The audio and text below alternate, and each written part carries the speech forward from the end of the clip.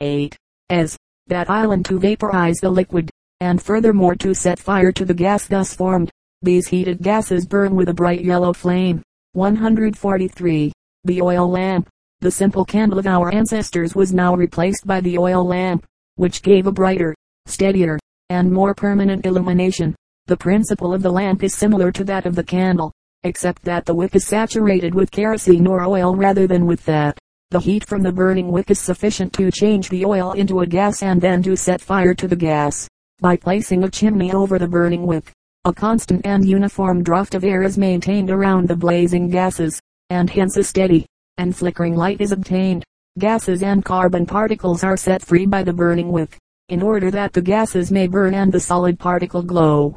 A plentiful supply of oxygen is necessary. If the quantity of air is insufficient, the carbon particles remain unburned and form soot. A lamp smokes when the air which reaches the wick is insufficient to burn the rapidly formed carbon particles. This explains the danger of turning a lamp wick too high and producing more carbon particles than can be oxidized by the air admitted through the lamp chimney. One great disadvantage of oil lamps and oil stoves is that they cannot be carried safely from place to place.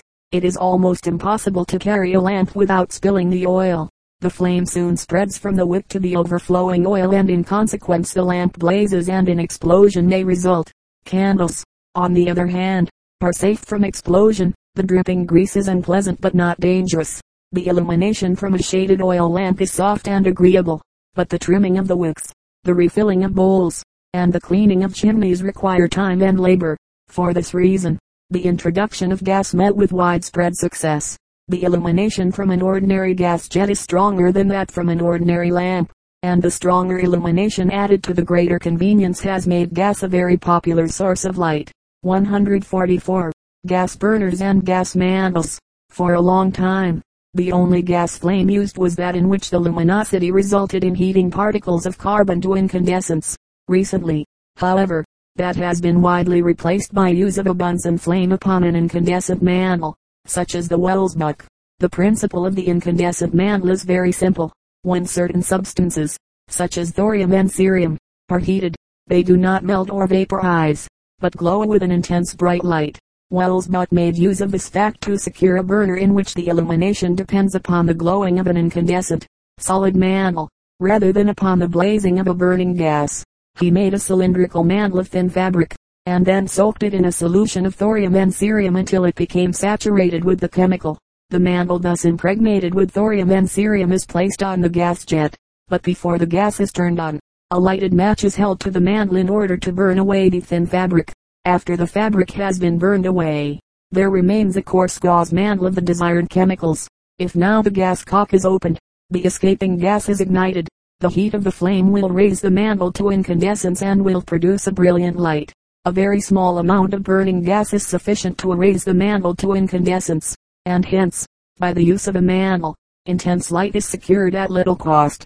The mantle saves us gas, because the cock is usually turned on full whether we use a plain burner or a mantle burner. But, nevertheless, gas is saved, because when the mantle is adjusted to the gas jet, the pressure of the gas is lessened by a mechanical device and hence less gas escapes and burns. By actual experiment, it has been found that an ordinary burner consumes about 5 times as much gas per candle power as the best incandescent burner, and hence is about 5 times as expensive. One objection to the mantles is their tendency to break, but if the mantles are carefully adjusted on the burner and are not roughly jarred in use, they last many months, and since the best quality cost only 25 cents, the expense of renewing the mantles is slight. 145. Gas for cooking. If a cold object is held in the bright flame of an ordinary gas jet, it becomes covered with soot, or particles of unburned carbon. Although the flame is surrounded by air, the central portion of it does not receive sufficient oxygen to burn up the numerous carbon particles constantly thrown off by the burning gas, and hence many carbon particles remain in the flame as glowing, incandescent masses. That some unburned carbon is present in a flame is shown by the fact that whenever a cold object is held in the flame, it becomes smoked or covered with soot. If enough air were supplied to the flame to burn up the carbon as fast as it was set free, there would be no deposition of soot on objects held over the flame or in it, because the carbon would be transformed into gaseous matter, and burn carbon would be objectionable in cooking stoves where utensils are constantly in contact with the flame, and for this reason cooking stoves are provided with an arrangement by means of which additional air is supplied to the burning gas in quantities adequate to ensure complete combustion of the rapidly formed carbon particles. An opening is made in the tube through which gas passes to the burner, and as the gas moves past this opening, it carries with it a draft of air. These openings are visible on all gas stoves, and should be kept clean and free of clogging, in order to ensure complete combustion. So long as the supply of air is sufficient, the flame burns with a dull blue color, but when the supply falls below that needed for complete burning of the carbon, the blue color disappears, and a yellow flame takes its place, and with the yellow flame the deposition of soot is inevitable. 146. Byproducts of coal gas. Many important products besides illuminating gas are obtained from the distillation of soft coal. Ammonia is made from the liquids which collect in the condensers. Aniline, the source of exquisite dyes, is made from the thick, tarry distillate, and coke is the residue left in the clay retorts. The coal tar yields not only aniline, but also carbolic acid and naphthalene, both of which are commercially valuable, the former as a widely used disinfectant, and the latter as a popular moth preventive. From a ton of good gas-producing coal can be obtained about 10.000 cubic feet of illuminating gas, and as byproducts 6 pounds of ammonia, 12 gallons of coal tar, and 1,300 pounds of coke. 147. Natural gas. Animal and vegetable matter buried in the depth of the earth sometimes undergoes natural distillation, and as a result gas is formed. The gas produced in this way is called natural gas. It is a cheap source of illumination, but is found in relatively few localities and only in limited quantity. 148. Acetylene. In 1892 it was discovered that lime and coal fused together in the intense heat of the electric furnace formed a crystalline, metallic-looking substance called calcium carbide. As a result of that discovery, the substance was soon made on a large scale and sold at a moderate price. The cheapness of calcium carbide has made it possible for the isolated farmhouse to discard oil lamps and to have a private gas system. When the hard, gray crystals of calcium carbide are put in water, they give off acetylene, a colorless gas which burns with a brilliant white flame. If bits of calcium carbide are dropped into a test tube containing water, bubbles of gas will be seen to form and escape into the air, and the escaping gas may be ignited by a burning match held near the mouth of the test tube. When chemical action between the water and carbide has ceased, and gas bubbles have stopped forming, slaked lime is all that is left of the dark gray crystals which were put into the water. When calcium carbide is used as a source of illumination, the crystals are mechanically dropped into a tank containing water, and the gas generated is automatically collected in a small sliding tank, whence it passes through pipes to the various rooms. The slaked lime, formed while the gas was generated, collects at the bottom of the tanks and is removed from time to time. The cost of an acetylene generator is about 50 for a small house, and the cost of maintenance is not more than that of lamps. The generator does not require filling oftener than once a week, and the labor is less than that required for oil lamps. In a house in which there were 20 burners, the tanks were filled with water and carbide but once a fortnight. Acetylene is seldom used in large cities, but it is very widely used in small communities and is particularly convenient in more or less remote summer residences. Electric lights.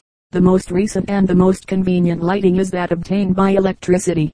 A fine, hair-like filament within a glass bulb is raised to incandescence by the heat of an electric current. This form of illumination will be considered in connection with electricity. Chapter XVI Man's Way of Helping Himself. 149. Labor-saving devices. To primitive man belonged more especially the arduous tasks of the out-of-door life, the clearing of paths through the wilderness, the hauling of material, the breaking up of the hard soil of barren fields into soft loam ready to receive the seed, the harvesting of the ripe grain, etc. The more intelligent races among men soon learned to help themselves in these tasks.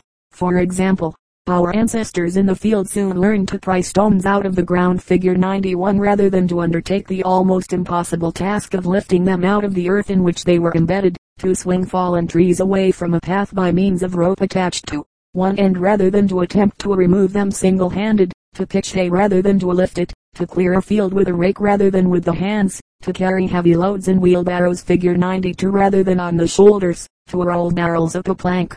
Figure 93 and to raise weights by ropes. in every case, whether in the lifting of stones, or the felling of trees, or the transportation of heavy weights, or the digging of the ground. Man used his brain in the invention of mechanical devices which would relieve muscular strain and lighten physical labor.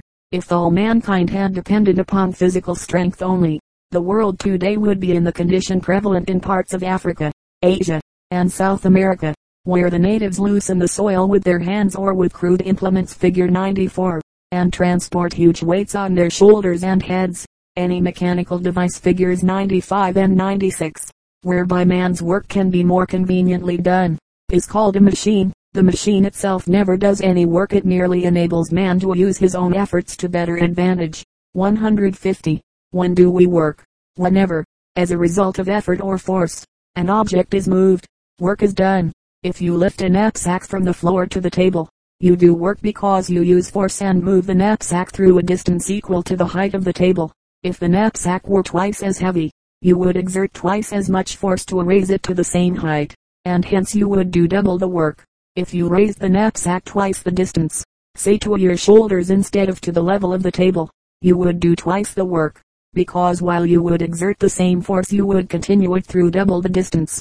Lifting heavy weights through great distances is not the only way in which work is done. Painting, chopping wood, hammering, plowing, washing, scrubbing, sewing, are all forms of work. In painting, the moving brush spreads paint over a surface. In chopping wood, the descending axe cleaves the wood asunder. In scrubbing, the wet mop rubbed over the floor carries dirt away. In every conceivable form of work, force and motion occur. A man does work when he walks. A woman does work when she rocks in a chair, although here the work is less than in walking. On a windy day the work done in walking is greater than normal. The wind resists our progress, and we must exert more force in order to cover the same distance. Walking through a plowed or rough field is much more tiring than to walk on a smooth road, because, while the distance covered may be the same, the effort put forth is greater, and hence more work is done.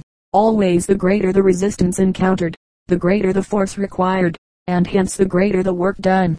The work done by a boy who raises a 5-pound knapsack to his shoulder would be 5x4, or 20, providing his shoulders were 4 feet from the ground. The amount of work done depends upon the force used and the distance covered, sometimes called displacement, and hence we can say that work force multiplied by distance, or WFXT. 151. Machines. A glance into our machine shops, our factories, and even our homes shows how widespread is the use of complex machinery.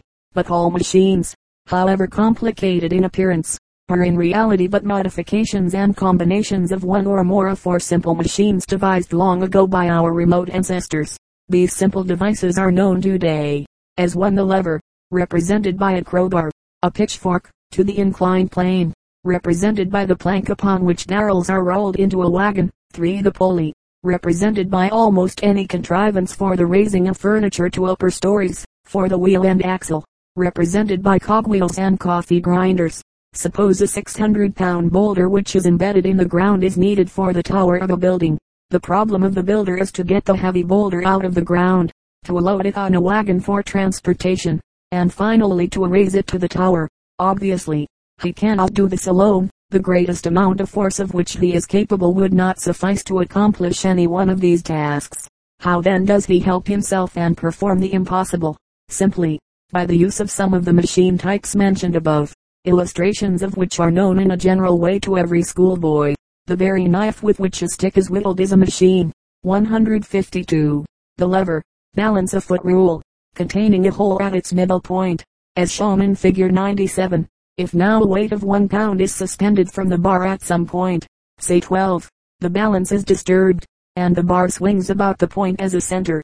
The balance can be regained by suspending an equivalent weight at the opposite end of the bar, or by applying a 2-pound weight at a point 3 inches to the left of. In the latter case a force of 1 pound actually balances a force of 2 pounds, but the 1 pound weight is twice as far from the point of suspension as is the 2 pound weight. The small weight makes up in distance what it lacks in magnitude. Such an arrangement of a rod or bar is called a lever. In any form of lever there are only 3 things to be considered: the point where the weight rests, the point where the force acts, and the point called the fulcrum about which the rod rotates. The distance from the force to the fulcrum is called the force arm. The distance from the weight to the fulcrum is called the weight arm, and it is a law of levers, as well as of all other machines, that the force multiplied by the length of the force arm must equal the weight multiplied by the length of the weight arm. Force x force arm weight x weight arm. A force of 1 pound at a distance of 6, or with a force arm 6, will balance a weight of 2 pounds with a weight arm 3, that island 1x6 to x3. Similarly, a force of 10 pounds may be made to sustain a weight of 100 pounds, providing the force arm is 10 times longer than the weight arm, and a force arm of 800 pounds, at a distance of 10 feet from the fulcrum, may be made to sustain a weight of 8,000 pounds, providing the weight is 1 foot from the fulcrum. 153. Applications of the lever. By means of a lever, a 600-pound boulder can be easily pried out of the ground. Let the lever, any strong metal bar, be supported on a stone which serves as fulcrum. Then if a man exerts his force at the end of the rod somewhat as in figure 91 page 154, the force arm will be the distance from the stone or fulcrum to the end of the bar, and the weight arm will be the distance from the fulcrum to the boulder itself. The man pushes down with a force of 100 pounds, but with that amount succeeds in prying up the 600-pound boulder. If, however, you look carefully, you will see that the force arm is 6 times as long as the weight arm, so that the smaller force is compensated for by the greater distance through which it acts. At first sight it seems as though the man's work were done for him by the machine, but this is not so. The man must lower his end of the lever 3 feet in order to raise the boulder 6 inches out of the ground. He does not at any time exert a large force, but he accomplishes his purpose by exerting a small force continuously through a correspondingly greater distance. He finds it easier to exert a force of 100 pounds continuously until his end has moved 3 feet rather than to exert a force of 600 pounds on the boulder and move it 6 inches. By the time the stone has been raised the man has done as much work as though the stone had been raised directly, but his inability to put forth sufficient muscular force to raise the boulder directly would have rendered impossible a result which was easily accomplished when through the medium of the lever he could extend his small force through greater distance. 154. The wheelbarrow as a lever. The principle of the lever is always the same, but the relative position of the important points may vary. For example, the fulcrum is sometimes at one end, the force at the opposite end, and the weight to be lifted between them. Suspend a stick with a hole at its center as in figure 98, and hang a 4-pound weight at a distance of 1 foot from the fulcrum, supporting the load by means of a spring balance 2 feet from the fulcrum. The pointer on the spring balance shows that the force required to balance the 4-pound load is but 2 pounds. The force is 2 feet from the fulcrum, and the weight is 1 foot from the fulcrum, so that force x distance weight x distance, or 2x2 4x1. Move the 4-pound weight so that it is very near the fulcrum, say but 6 inches from it, then the spring balance registers a force only 1/4 as great as the weight which it suspends. In other words, a force of 1 at a distance of 24 inches 2 feet is equivalent to a force of 4 at a distance of 6 inches. One of the most full levers of this type is the wheelbarrow figure 99. The fulcrum is at the wheel. The force is at the handles. The weight is on the wheelbarrow. If the load is halfway from the fulcrum to the man's hands, the man will have to lift with a force equal to 1/2 the load. If the load is 1/4 as far from the fulcrum as the man's hands, he will need to lift with a force only 1/4 as great as that of the load. This shows that in loading a wheelbarrow, it is important to arrange the load as near to the wheel as possible.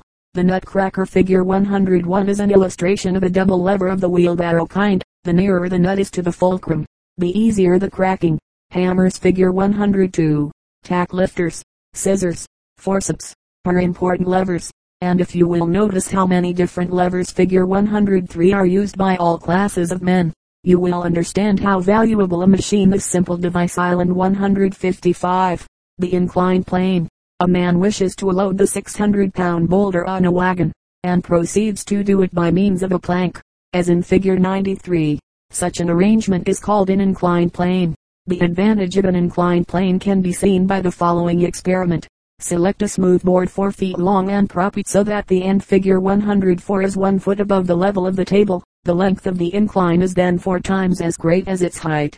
Fasten a metal roller to a spring balance and observe its weight. Then pull the roller uniformly upward along the plank and notice what the pull is on the balance, being careful always to hold the balance parallel to the incline. When the roller is raised along the incline, The balance registers a pull only 1/4 as great as the actual weight of the roller. That island when the roller weighs 12, a force of 3 suffices to raise it to the height along the incline, but the smaller force must be applied throughout the entire length of the incline. In many cases, it is preferable to exert a force of 30 pounds, for example, over the distance C than a force of 120 pounds over the shorter distance B. Prop the board so that the end is 2 feet above the table level. That island arrange the inclined plane in such a way that its length is twice as great as its height. In that case the steady pull on the balance will be 1/2 the weight of the roller, or a force of 6 pounds will suffice to raise the 12-pound roller. Illustration, figure 104. Less force is required to raise the roller along the incline than to raise it too directly. The steeper the incline, the more force necessary to raise a weight, whereas if the incline is small, the necessary lifting force is greatly reduced. On an inclined plane whose length is 10 times its height, the lifting force is reduced to 1/10 the weight of the load. The advantage of an incline depends upon the relative length and height, or is equal to the ratio of the length to the height. 156. Application. By the use of an inclined plank a strong man can load the 600-pound boulder on a wagon. Suppose the floor of the wagon is 2 feet above the ground. Then if a 6-foot plank is used, 200 pounds of force will suffice to raise the boulder, but the man will have to push with this force against the boulder while it moves over the entire length of the plank. Since work is equal to force multiplied by distance, the man has done work represented by 200 x 6, or 1200. This is exactly the amount of work which would have been necessary to raise the boulder directly. A man of even enormous strength could not lift such a weight 600 pounds even an inch directly. But a strong man can furnish the smaller force 200 over a distance of 6 feet. Hence, while the machine does not lessen the total amount of work required of a man, it creates a new distribution of work and makes possible, and even easy, results which otherwise would be impossible by human agency. 157. Railroads and highways. The problem of the incline is an important one to engineers who have under their direction the construction of our highways and the laying of our railroad tracks.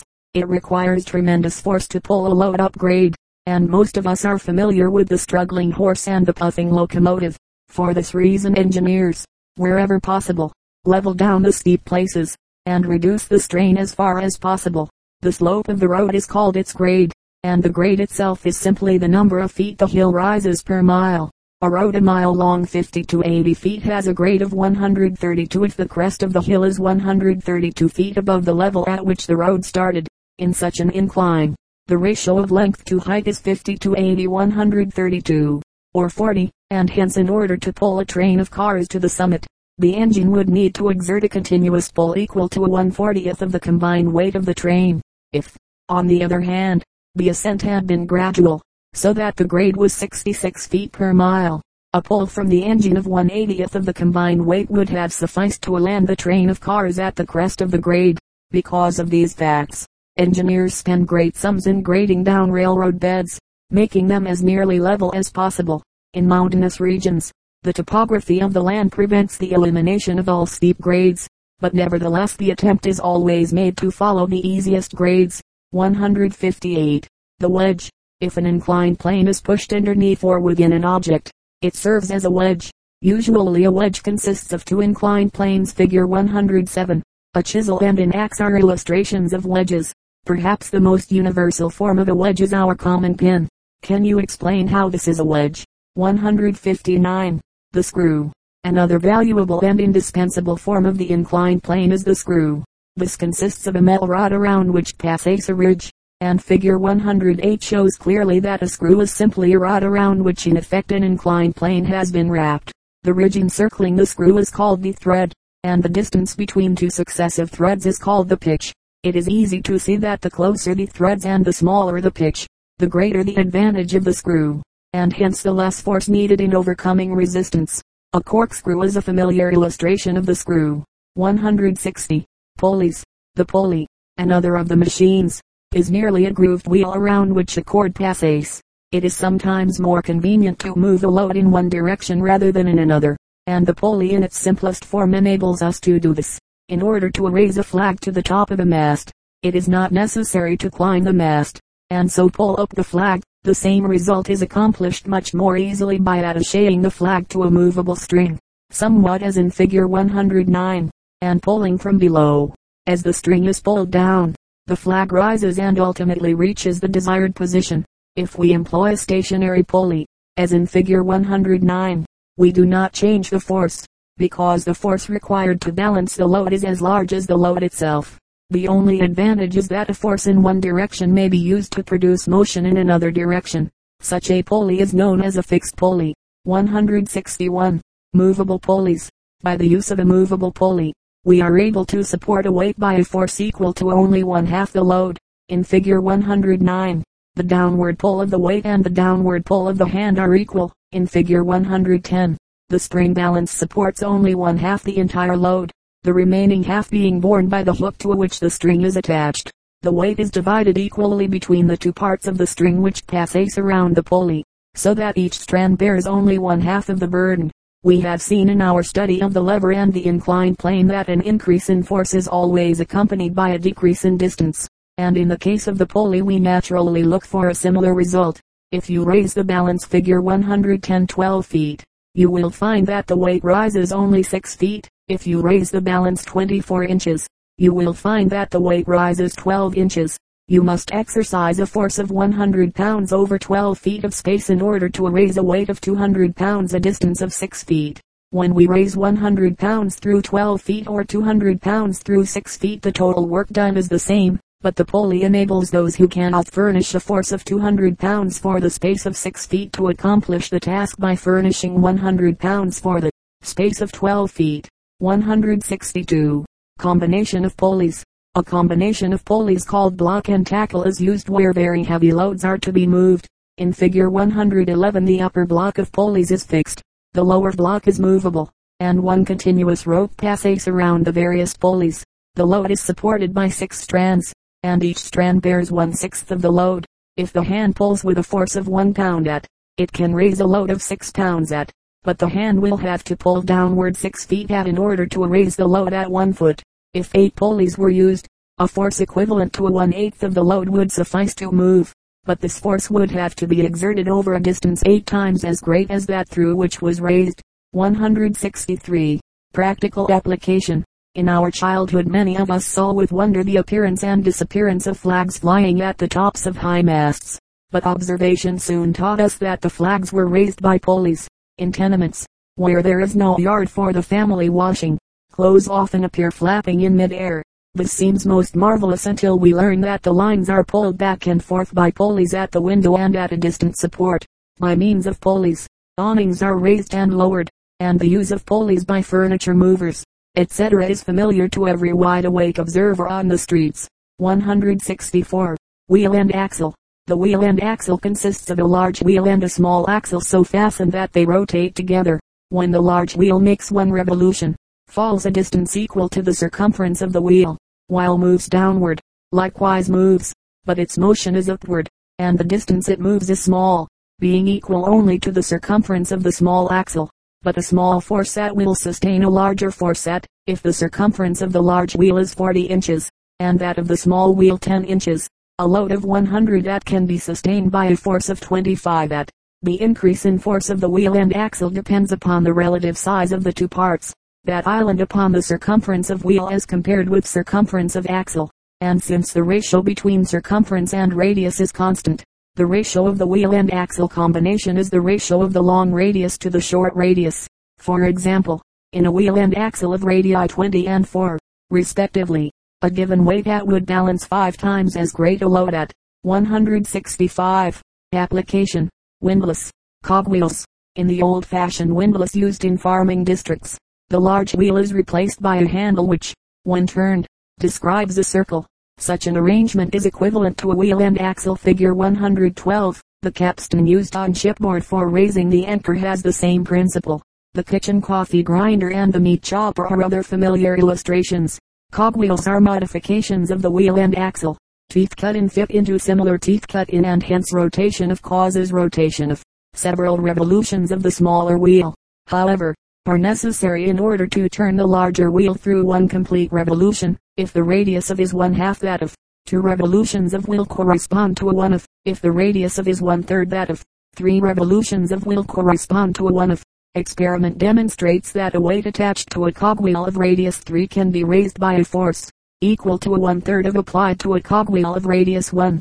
There is thus a great increase in force, but the speed with which is raised is only 1/3 the speed with which the small wheel rotates, or increase in power has been at the decrease of speed. This is a very common method for raising heavy weights by small force. Cogwheels can be made to give speed at the decrease of force. A heavy weight attached to a wheel in its slow fall cause rapid rotation of, and hence rapid rise of. It is true that the load raised will be less than the force exerted, but if speed is our aim, this machine serve